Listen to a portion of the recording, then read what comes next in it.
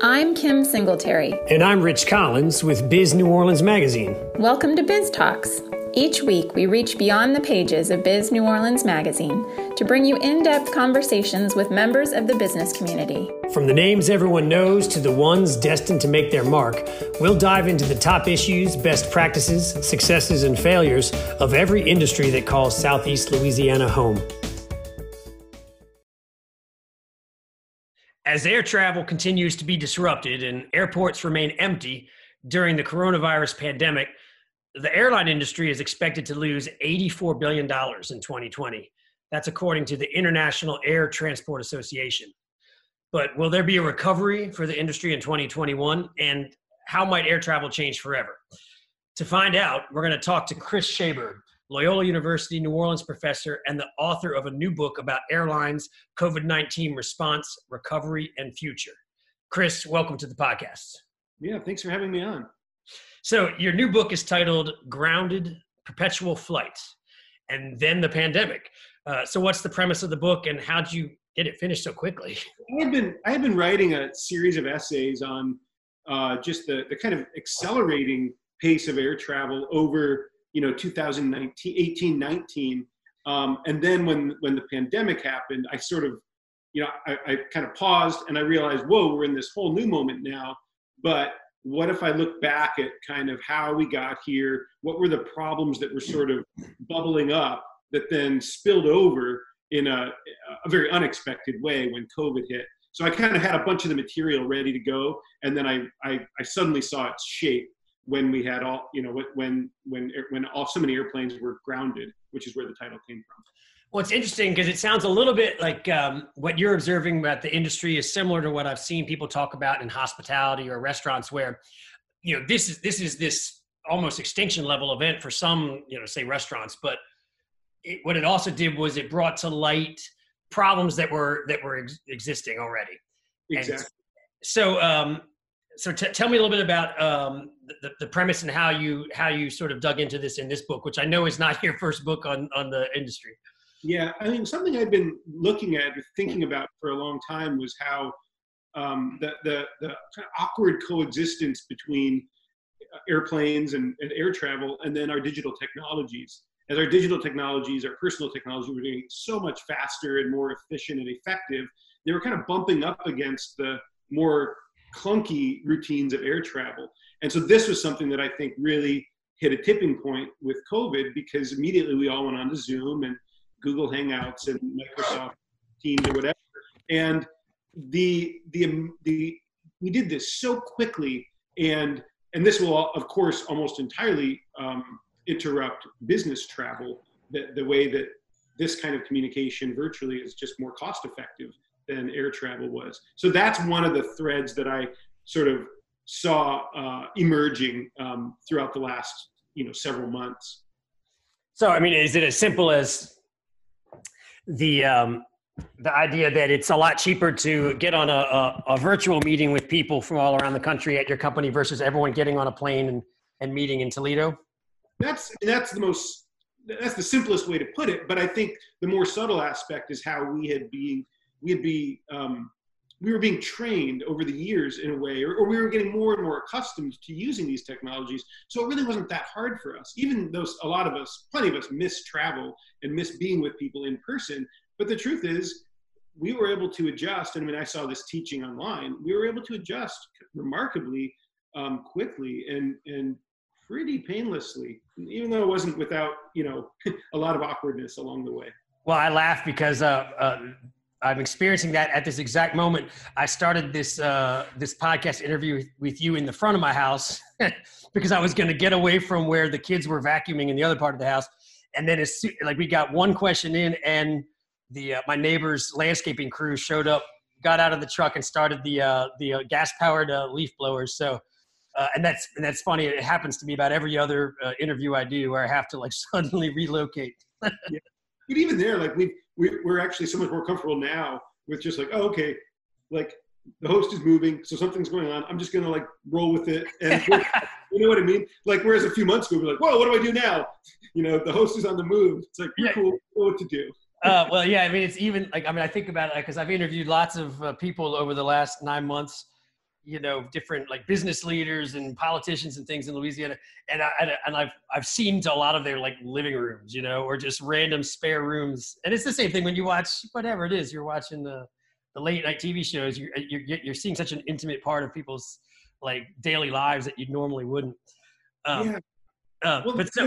Yeah, sorry. That just makes me think, though. On the Wall Street Journal today, there's an article about a new website called windowswap.com, and they started with a few dozen. It's a couple. I forget where they're based. I think somewhere in Asia. But they started with a few dozen, just sort of like 20-minute long videos from people's windows all around the world, so that people could go travel virtually. And it took off, and now they've got thousands and thousands of these. And the whole premise is, while we're not traveling, you can just log into this site and experience someone else's window view for 20 minutes. It sounds kind of, it sounds a little preposterous that people would prefer that. But on the other hand, it is a kind of innovative way to rethink this time when we're not traveling as much. Well, that makes me think about, we have a little B&B in my house that we rent out. And early on when we lost all the bookings, there was a national Airbnb video chat with the guy that runs the company, and they were super excited about this new initiative. It was going to be like they were going to get all of us like random hosts to start somehow hosting like virtual B&B experiences or whatever. I remember my wife and I both looked at it like, what the heck? I mean, like it's one thing to go change the sheets on a spare bedroom, but then to try and come up with some digital content. I was like, that's one pivot we're not gonna do. Wow, that's really interesting. But I never heard much more about that after that. But that was again early days, and everyone was trying to be creative. I think that this window thing sounds better. But so Chris, so what's the recovery gonna look like? Is the recovery in quotes? How is the airline industry gonna change forever, according to based on your observations? Yeah, I was looking at the TSA travel numbers this morning, and we're still hovering at anywhere between 30 and 50% on any given day right now of air travel in the States. I don't think that's going to change over this next year. I mean, it'll creep up maybe, but we all know that another outbreak or another variant of the virus could send that right back down. Right. At a moment. I think there's going to be a lot of hesitancy to get back to the point where we were. And the problematic thing is that when we talk about a recovery, the model, the normal that we were looking back at was a normal of constant growth for the air industry. And I think what the truth of the matter is, we may have realized that point, that threshold where constant growth isn't going to come back. We may be looking at, in fact, like what is the appropriate scale of air travel where we can do it sort of safely and modulate it in a way that we can absorb, future crises, basically. I think that's what a true recovery is going to look like, but we don't really know how we're going to get there yet. Well, is it going to be some serious pain, layoffs, and some of the big guys buying up the little guys? Are we going to see like a bunch of seismic shifts? I think so. I don't know what they're going to look like yet, but I think I would definitely suspect over the next year or two that we're going to see some seismic shifts in terms of the airlines as we know them today.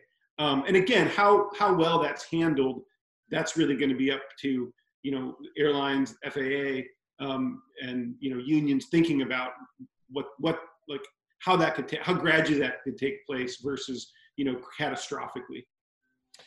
I haven't seen the full breakdown yet of the bill that just finally got signed. Is there more help for airlines coming in this next I'm almost positive there is. I haven't looked either at that. That's something I need to do this week, but I was kind of waiting until, is it really going to be, passed or not? Yeah. But, I'm almost positive there will be significant aid for the airlines. Because they're obviously just hemorrhaging money right now. I mean, Absolutely. Yeah. But to keep employees paid through this time, I think that's part of it. Yeah. All right. So you in this article you wrote for Slate, you talked about ways to make travel more humane right now. During this crazy time. What do you mean, and what are some of those ways? Well, and I was given this prompt by my editor at Slate's Future Tense column, and she said, come up with one very concrete way that, you know, the incoming administration could kind of work with a specific sector to make things better. And I was thinking about, you know, larger, you know, more systemic problems, but then I was like, wait a minute, what about this issue of change fees? We know that Southwest Airlines has made this a success formula for a long time. And we know that a lot of airlines like Delta were much more lenient during the pandemic. But I wonder about, could this be a permanent change? And could that be an improvement for, you know, for customers, for consumers going forward? So that's what I focused on in that piece, just to think about. And actually it was interesting, just last week, Delta announced that that change is going to be permanent. So I do think we'll be seeing more things like that. So specifically just saying that to eliminate change fees, is that what that Delta said they're going to do? Yeah, just make it far more flexible for flyers to book tickets and be able to change them without penalties. To, you know, be able to keep the credit, you know, and roll it forward, basically. That sounds great. Okay, so so what about safety? Do you is it safe to travel now? Do you think is it wise? Will it be safe soon? Are you booking any flights? Yeah, I'll start with your last one. I'm not booking any flights. I have no plans for the coming year for flying. I mean, that's not really because I'm anxious myself as much as I just think it's, given the state of the industry and the state of the pandemic and the recovery, I think it's just wise not to set plans into stone for the next year. I think it's, you know, here's the irony though. It's probably safer to fly today than it was a year ago today because of what we know now about the virus and because of, you know, obviously the vaccine rolling out. But so it's probably safer to travel now, but only if it's maintained at a very low level. And as long as, you know, airlines are really committed to social distancing and space between passengers. And that's going to be a very difficult thing for airlines and airports to maintain if air travel starts to increase.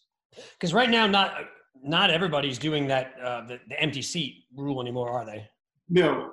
I airlines kind of abandoned that. Others are going to stick with it for at least the next few months. And you know, it's a calculated risk that some airlines are taking, and just hoping that that they don't become the airline that had the massive outbreak, you know, on one flight. Yeah, there was that disconcerting story from last week about the flight that got diverted to New Orleans. Exactly. Yeah, and I mean that was just one case, but I mean that could theoretically happen on a lot of flights every day. So I guess in other words, it's just makes much more sense though for the airlines from an economic standpoint to just have fewer flights with more people on them versus trying to maintain some normal schedule with, you know, these tiny numbers of passengers. I think so, yeah, but that really depends on you know, support from, you know, government and you know, calculated risk again that you know, customers will remain loyal to them even if they, you know, have to change what the experience feels like for the time being. Okay, so I'm curious about you right now. You are an English professor at Loyola, but you also have a background in working at airports, and you have written, what is it, 4 different books about the subject? How did this happen? Can you tell me the personal biography stuff? Yeah, sure. It all started with a random part-time job when I was living in Bozeman, Montana, and I was in graduate school. And I was like, I need to make some more money to pay the rent. And I saw an ad in the paper for United Airlines out at the airport nearby. And I said, well, that sounds interesting. So I just started working the late night flight and the early morning flight. And then I do my graduate school and teaching in the day. What were you doing? You were doing the... I had a great job title. My job title was cross-utilized agent, which meant if you've ever been to a small airport and you see like the same person does everything, right? Like they like check you in, they throw your bag in, they're out there de-icing the plane, then they board the plane, then they push back the plane. That was me. So you were everything, okay. Everything, yeah, which was really fascinating and, you know, fun at 23 years old, you know. So I did this for a couple of years from 2001 to 2003. And at that point, it was just kind of a random, you know, quirky job, a hard job too. I mean, but I learned a lot from it. It gave me a lot more respect and insight into the industry. And then later, when I was doing a PhD in American literature and culture at UC Davis, I somehow stumbled upon the idea to write about how airports and air travel had appeared in American literature and culture. So, and that project, that dissertation project, became my first book. And then my books have subsequently become more and more, I'd say, journalistic, more and more, I don't know, less academic and more geared toward wider audiences. I got you. Well, that's neat. So did you grow up out that way, or did you just go out there for school? Yeah, I actually grew up in Michigan, northern Michigan, but ended up out there for school. Kind of worked my way west and then looped back here to New Orleans 12 years ago. So obviously you're very interested in airports. You've sustained so far at this point in your life, a long interest in the subject. Are you interested in flying? Like, do you ever want to like fly a plane? That's what I'm curious. Yeah, not really. Funnily enough, my brother is a pilot. So, kind of runs in the family, I guess, but he's just interested in flying. And I love just the stuff on the ground, the infrastructure, the processes, the whole social experience. And I guess that's where I come at it from a humanities standpoint, that I'm really thinking about the kind of the human drama that plays out every day at airports. Well, that being the case, you must have some thoughts about just sort of the unfortunate timing of the debut of our $1 billion new airport terminal 4 months before the pandemic shut everything down. Yeah. I mean, I should say I had my own, critical takes on that airport. Just the timing of it, the cost of it, did we really need it as a city? I ended up being really impressed by the rollout of the airport. I mean, I thought it was really brilliantly done and a great space. And then, it's just a tragedy that, within months it was, it's a ghost town from what I understand. It's, on the other hand, it gives them more time to build that flyover, to the airport. Oh, right. That's true. I think, looking back a few years from now, it could be a weird gift in disguise, because it will give them a chance to, make all those fine adjustments that are a lot harder to make when you've got 100% capacity every day of the year. So, I think, it's a tragedy from a sort of commerce standpoint, but it could bode well for the future of the airport. I'm realizing that, so there's help for the airlines. I don't know if the PPP bills have provided any help for the airports themselves, or I guess the vendors. Yeah. So yeah, but I mean, I'm sure it's not enough. You know what I mean? To keep things going. I mean, I think there's a fraction of the restaurants that are open in the airport right now, and they're trying hard to get people back, to come back. But again, this goes back to what we were saying earlier. I mean, if business travel really plummets and tourism plummets, that's going to affect the airport, even if the airport makes that a very safe space and experience. If the travel just doesn't come back, that's going to cost. Yeah, and I guess that's the big question for New Orleans in general is when can there safely be a meeting again of any size, which then has repercussions for the airport and for the hotel rooms and for all the restaurants downtown that are waiting for for warm bodies. Okay, I want to ask two more questions. The first is just can you please just again summarize your thoughts on how the pandemic has maybe sped up some reckonings that the airline industry was going to be facing already. Just if you can review that thesis for me one more time. Yeah. So I think the way I see it, there are several there were several pressures on air travel that were not all related to the pandemic or public health. There's climate change and environmental catastrophe, and that is, even when it seems utterly unrelated to air travel, I think it was putting pressure on especially the younger generation's interest in just flying and traveling as much. And that sort of intersected then with the pandemic. And then there's this issue of our ability to go virtual, go digital, and the ways that we had been being primed for that for many years with our smartphones and better and better software and interfaces. These things all kind of coalesced around the pandemic to to put new threats in front of air travel going forward. I mean, I now see it too, as we have an up and coming generation who has seen air travel able to stop on a dime. And they recognize that, oh, this is not just something that necessarily will keep going and going and going and going, but something that can be jolted. And so I think that's going to have a kind of collective psychological effect on the up and coming generation, where they're just not going to see air travel as the default, which for many generations, I think for the last several decades, we've just seen it. It's like, yeah, if you're going to travel, we really want to travel by plane. I think there's going to be an interruption there in the coming years. Do you think there's any chance this is going to give a boost to rail travel again in America? I think it's possible. I think it'd be great, personally. I mean, there's obviously a lot of inertia there and a lot of resistance, but I think it's possible that there could be a big comeback to rail travel. I mean, we've seen that in a way with car travel, even. Right.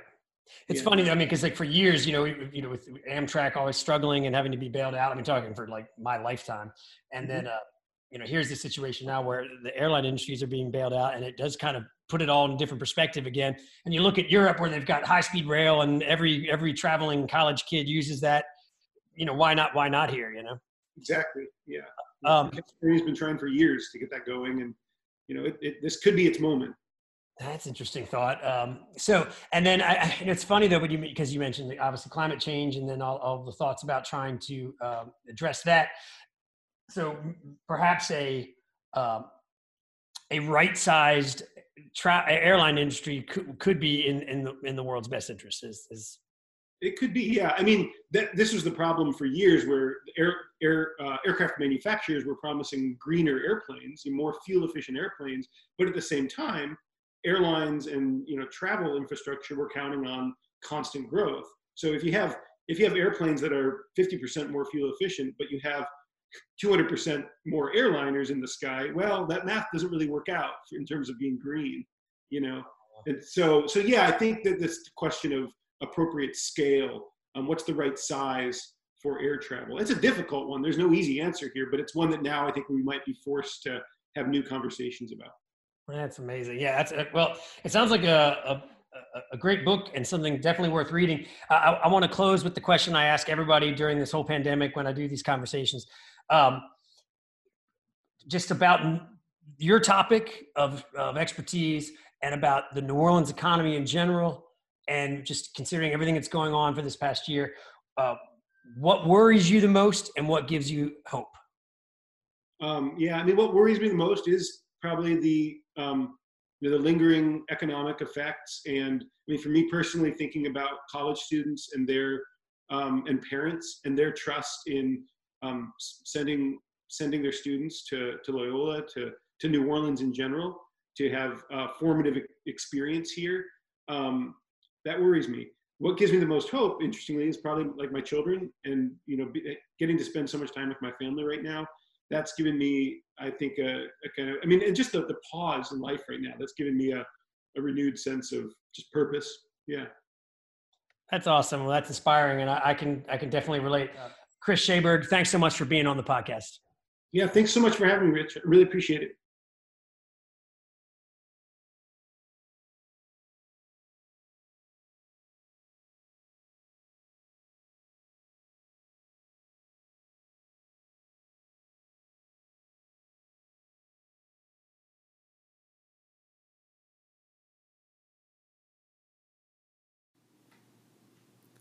Thanks for listening to another episode of Biz Talks.